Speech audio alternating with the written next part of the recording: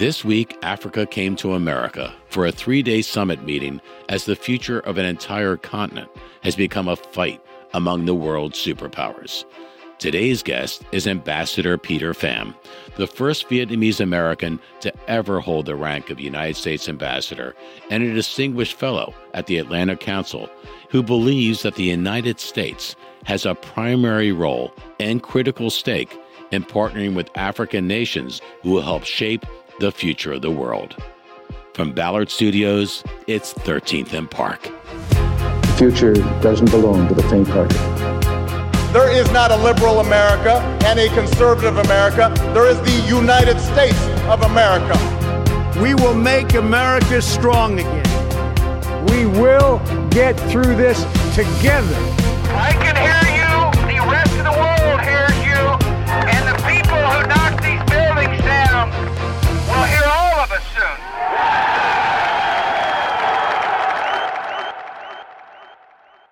Ambassador, welcome to 13th and Park.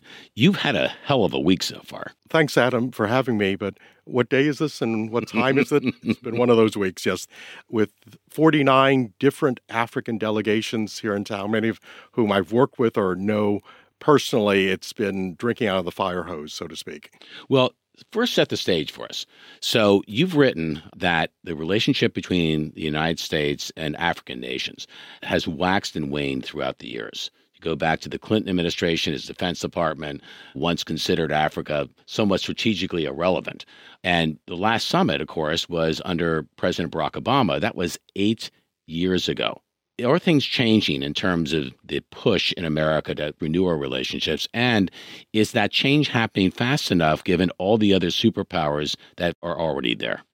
As someone who began his career at a time when, as you mentioned, Adam, the Pentagon considered Africa strategically irrelevant, I've seen the full arc of that change from strategic irrelevance to vital to national security interests. And so the discourse has changed, and it's founded on reality. This isn't just words. Just throw some data points out there. By 2050, when most of us will hopefully still be around, Africans will make up 1/4 of the working age population in the world. Strategic minerals. We talk a lot these days about energy transition, electrification, decarbonization. Well, that's not going to happen without Africa. 70% of the world's cobalt comes from just one African country, the Democratic Republic of the Congo, just to throw one data point out there. So it's vital. And then, of course, the challenges of great power competition, as well as security challenges, which continue. So let's pick up with cobalt. 70% of cobalt comes from one nation, the Democratic Republic of the Congo. I read somewhere that America has about 6 years of reserves of cobalt left. We all know now, as we're becoming more educated about the EV industry, electric cars, that that's a critical element in that, and cell phones, et cetera. How can we possibly look at the future, with cobalt being one of the most critical minerals that bears on the future, and not be all over having a relationship with the Congo and with others who have critical minerals throughout the continent? We can't. And that's the great delusion, is that we can do any of these things, the energy transition, without Africa. And by the way, our position just on cobalt, just to stick with cobalt, not to get it too far in the weeds, it's even more critical than the 6 years you cite. That's if we manage to somehow permit and open mines and drag out every last ounce we have, it would last us 6 years. Obviously, with all those concerns about permitting, we're not even close to that. So without Africa, there is no energy transition. But the problem is right now, because we haven't been involved and as engaged as we ought to be, 70% is mined in the Congo, but almost all of it is mined by Chinese firms who ship it to China where it's processed. So the real block is not Africa. Africa's the source, but our bottleneck is the fact that China processes. And when you get to rare earth elements, which in many respects are even more critical than cobalt, our strategic position is even more dire. So I'm going to play for you a report that has to do with South Africa and the very difficult, complex geopolitics of everything that you just referenced because of China, Russia, and the others. Let's cue the clip. South Africa is America's biggest trade partner on the continent, with goods worth $21 billion exchanged last year. Economists here are optimistic about the potential of strengthening that relationship during the summit. They say the market here is ready for more trade with the U.S., but they also warn that South Africa will have to tread carefully.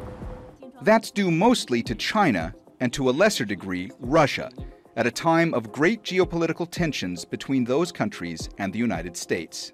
As part of BRICS, a grouping of the major emerging economies of Brazil, Russia, India, China, and South Africa, the South African government would not want to alienate either Beijing or Moscow as it seeks even warmer ties with Washington. I think that kind of speaks for itself. We seem to have been relatively absent from the playing field on the African continent, while China and Russia and others have occupied very successfully, you might argue. How can we start to catch up a bit? Or is that even possible? Well, we need to. It's vital for our future. And I would argue vital for the future of Africans, that they have an alternative. But we really do have a lot of catching up to do, because it's not just economic issues, trade. It's not an investment, not just political ties, but deep investment into the future. For example, that clip did mention how close the African National Congress, the ruling party in South Africa, has become in recent years to the Chinese Communist Party. A couple of years ago, they signed an MOU and received funding from the Chinese Communist Party directly to train their future leadership cadres and to also send them to China to CCP institutions for further advanced training and, one presumes, cultivation and influence. So we need to catch up. But America, I've always believed, America has as its strength itself. But we can't compete if we're not there. And that's our big problem. There are three issues that were identified in the U.S.-Africa Summit: technology, climate change, and trade. I didn't see the word security in there, and I've read a lot recently about the threats of terrorism that have taken root in certain parts of the continent. Isn't that something also that should be discussed in the course of a summit like this? And once again, when we talk about increasing trade or increasing investment, to think that China right now has invested over $700 billion in infrastructure loans on the continent, $700 billion. I think we're a mere fraction of that. Isn't that the kind of thing we should be focusing on here, as opposed to trying to share common ground of values and other things that, democracies pride themselves on? America has been exceptionally generous. It's invested heavily in Africa for years. PEPFAR, the President's Emergency Program for AIDS Relief, started with bipartisan support by George W. Bush, has saved millions of African lives. It's built an infrastructure in healthcare and testing that enabled Africa to weather fairly well the COVID pandemic. And so we've done all this, but we don't get the credit necessarily always for it. Now, there's a moral virtue to doing things and not getting credit, but in realpolitik, one would like a little bit of credit for these things. So America has been invested. America remains one of Africa's largest single bilateral aid donor. But again, we often don't think through these strategies strategically. There's almost an allergy to it. But we need to, because our competitors certainly are thinking about their investments strategically, whether it be the loans for infrastructure of dubious quality, oftentimes, or in their engagements. They're very selective, very choosy, and they have a purpose, and we need to be that intentional about it. It can't be just one-offs or photo ops. So this year, there was the election for a new president in Kenya. It was actually a very close election, peacefully decided by the Supreme Court 3 days later in favor of now President Ruto. In 23, as many as 10 nations in Africa are going to hold elections for president, from Nigeria and Liberia to Zimbabwe and Sierra Leone. Is this an opportunity that America has all over again to maybe have a fresh start or a reset, given in Washington we now have a new composition in the Congress? It's certainly an opportunity, a fresh restart in cases where people in African countries elect new leaders to engage them quickly. To be balanced about it, for example, I give the Biden administration credit for the quick embrace of Zambia's new president, who was elected democratically. Poor guy ran 5 times, got beat up a few times physically, but he finally was elected and has swept away a lot of the corruption, including bad debt owed to China, and we've embraced him. So there have been some good news stories, and that's a good example of that. In other places, elections are an opportunity not to hector or to lecture, although we certainly shouldn't lower our standards, but to encourage and to build. Because I think the important thing is that elections show progress. America's elections still are contested, and we still have kinks we have to work out. But the point is, it's a progressive thing, and the best shouldn't be the enemy of the good. There's this heartwarming story coming from the World Cup where the president of Liberia, George Weah, who was an absolute all-world soccer star. He got every major award there was to have, played for all these major clubs. His son, Timothy, is on the United States national team and made a great account of himself as America at least got into the quarterfinals. This is a president, though, that recently has made a big push to stem corruption, be more open, et cetera. Is that the kind of thing that America is looking for, that kind of leadership among the nations that they can immediately embrace? And maybe is that more of an opening for America to, again, renew a relationship with a very, very long ally of theirs? Well, certainly, Adam, you bring up a country which arguably is the African country with the longest history with the United States, or at least in sub-Saharan Africa. But in that history, there's been ups and downs. There have been moments that perhaps were regrettable. And there are things that we have to review in that history. But it's one that's always been very close to the United States.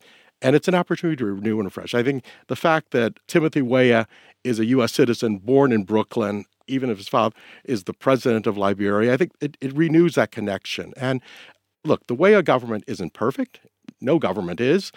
But they've made exceptionally good strides especially in the economic sector, against very strong headwinds of the pandemic, the drawdown of the peacekeepers, which was a major injection to the economy. They managed to cut the wage bill. I realize this is rather wonkish, but if someone reads the latest IMF report, it's very dry reading, I'll admit. I bet you read that all the time, the IMF report. The type, and not because I have insomnia. I find the data interesting and fascinating, but is actually very complementary, actually, to the reforms that they did against very strong countervailing forces. So there's a good story in that. Are there issues? Yes, but let's work through them as partners. Africa doesn't need lectures. Africa doesn't need teach-ins. What Africa needs is honest, actual dialogue and engagement as a strategic partner. And respect. Very much so. So you wrote an article in The Hill last week talking about the transition in Sudan from military to civilian control. There was a military coup there, I believe, in 2018. Tell me more about that, and why should Americans feel that's a very significant storyline to watch?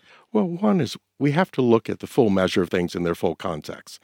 The longtime dictator of the country, a man who's wanted by the International Criminal Court, Omar al-Bashir, was overthrown in 2018 by the Sudanese themselves.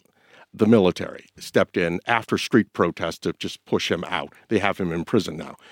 And then there's been a rough transition. There was a transitional government appointed, and then the prime minister was forced to resign. But recently they've come up with a framework. The fact is, no road is going to be smooth and easy. But the U.S. should accommodate. Why? Because Sudan is located in that critical transition area between the Middle East and Africa. The Nile flows through Sudan. What happens in Sudan doesn't stay in Sudan. It impacts everything from its neighbors, Egypt, Libya, Yemen, South Sudan.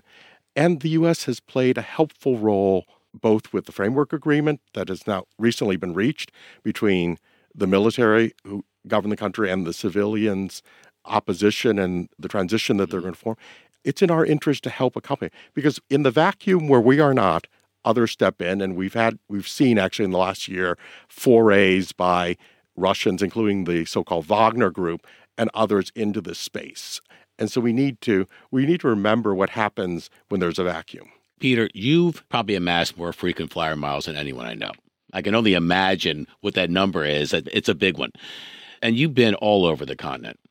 Share with us a story that gives you a sense of hope, not just about the strategic relationship between America and Africa, but the common ground that the people of Africa and the people of America have naturally and can cheer for. One example that comes to mind is one that occurred during my time in government service, serving at that time as Special Envoy for the Sahel. We had a young American citizen working in a development project in a rural part of Niger, a country that is a critical ally. And for those who didn't know it, the Wall Street Journal had an excellent front page report on it just earlier this week about how important that country is as a firewall for us. The kidnapped by some criminals who intended to sell him as a hostage to a Islamic State-linked terrorist organization. We got nothing but cooperation from the government of Niger at the time. The former president, I was in direct contact with him, the U.S. Special Envoy for Hostage Affairs, military, seamless, and the story ended well, at least for the American. Less than a week, we got him safely back, less well for the kidnappers and the terrorists who were going to buy him. But total cooperation, everything was, get the young man back, we're here for you. That type of, bending over backwards for us. And you see that across the continent repeatedly. Africa wants America there. It wants this option of a partnership with America. But in order to do that, we have to be there. We have to be engaged, not just diplomatically, but also in business. Very oftentimes, it's easy to rail against Chinese business, and some of it is quite shoddy and quite questionable. But for Africans, sometimes, where's the American investor who's willing to go there? I don't believe in government subsidies or corporate welfare. But I do believe the government has a role in opening the door, helping encourage this, sending the right signals. And we have bipartisan legislation signed into law by President Trump, creating a U.S. Development Finance Corporation, with Congress authorizing $60 billion to help jumpstart projects, give a political guarantee, if you will, to projects that serve development, but also increase American business opportunities in these countries. And yet, here we are, almost more than 4 years later, and only half that money's been committed. What commercial bank only lends out less than half the money that's on deposit? And what kind of signal, Peter, does that send to American business that may be considering investments in Africa? Isn't that like, we're not quite ready to give you the full green light yet to reinforce, how good that investment could be for them and for you? It certainly sends a very mixed signal, at the very least.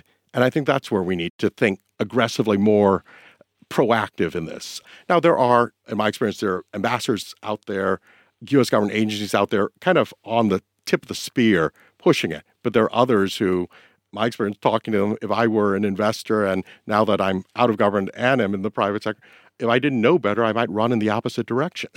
There's one thing you could advise the President of the United States and all the others on the American side of this equation to do, to push, to talk about? What is that one thing? The one thing is engage. And I mean real engagement, not the artificial engagement of a photo op as you're coming and going from something, but real engagement. Africa is built on relationships, and that's not a simplification. It's the reality. It's one of the reasons why I've had a blessed run, because I've spent literally decades building relationships with people in good times and bad. And that's what we need to do as a country, as you said at the beginning, waxing and waning, which has been, we're all there when we need or want something, or we're fixated by something and then we're gone next day. And you have to think strategically and long term. And that really means spending time with individual leaders, but really also spending time building relationships. Peter, I hope for the sake of the country and for the sake of the African continent, that the relationship between America and African nations gets stronger, more legitimate, more continuing, more involved, and, to use your word, more engaged. And I thank you for all your public service, and I pray for your success, because I think that's only going to inure to the benefit of every American and everyone on the African continent. Thank you for having me, Adam. It's been a pleasure. Well, Peter Pham, the first Vietnamese American and U.S. ambassador in history, he is a walking textbook on the geopolitics of Africa. And I kept shaking my head through the course of this conversation, because it's unfathomable why America isn't making more of an effort to renew and strengthen its relationships across the African continent. The summit, we all cross our fingers that the summit will yield some tangible results. But I think when Peter used the word engagement, that's where it begins. Relationships count. So my top takeaways, one is, why is this only the second U.S.-Africa summit in the last 8 years. The last one was in 2014 under President Obama, as opposed to the summits that have been given real priority by this administration dealing with Latin America and Asia. What is it about the African continent that isn't obvious to all of us? You're talking about a place on the planet that represents approximately 25% of the world's population, 65% of all arable land, the largest reserves in the world in critical minerals like uranium and cobalt and gold and diamonds. In fact, I think the UN reported that the African continent altogether represents 30% of all mineral reserves on the planet. That should be obvious as a place of opportunity for a renewed engagement between America and Africa. And if you look at China, think about this number. China's bilateral trade last year with Africa was $254 billion. America, $64 billion. Over $700 billion in infrastructure loans have already been extended by China to nations across the African continent.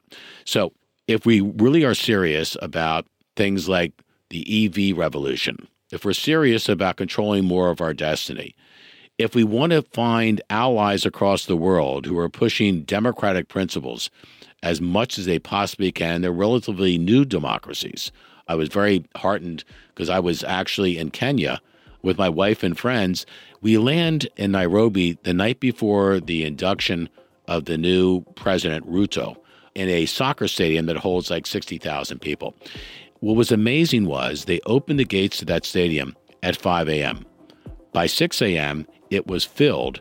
And I think by 9 a.m., there were like 50,000 more people at the gates wanting to get in. The president-elect, Ruto, wasn't due to make his inaugural speech until something like 2 or 3 in the afternoon. So it's a wonderful example of democracy in action. It was a very tight race. It was basically 50-50 decided by the Supreme Court. So there's some wonderful stories that are coming out of Africa that should be instructive for all of us. Another takeaway is that story that Ambassador Pham shared about the secret diplomacy having to do with the kidnapping of a Western official and how that was taken care of. And it was taken care of without great aplomb and without headlines. It was just done. It was an investment in a relationship between two nations that should be springing all sorts of dividends and renewed sense of alliance. And yet we're not quite there. The bottom line on what America should be looking at doing is engaging, using Peter's word again, engage, be a part of it.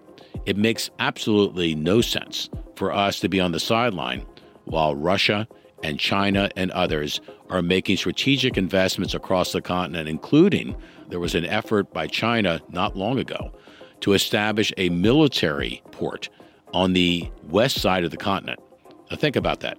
China would have a military port in West Africa on the Atlantic Ocean. And on the other side, as you start to move west across the ocean, you have the United States. We do have strategic interests. We do have concerns about potential threats downstream. But in the here and now, we have absolutely compelling reasons why we should invest strongly, and invest widely in various nations across the continent of Africa that hold such promise in shaping and powering the future of the world. One programming note, if it wasn't already obvious, my trusty co-host Justin Safey wasn't with me today. He's on assignment abroad. Wish him safe travels. Here from Ballard Studios, thanks for joining us. Don't miss future episodes by following us on Apple, Spotify, or other podcast platforms, or go to the YouTube channel where you can subscribe for free.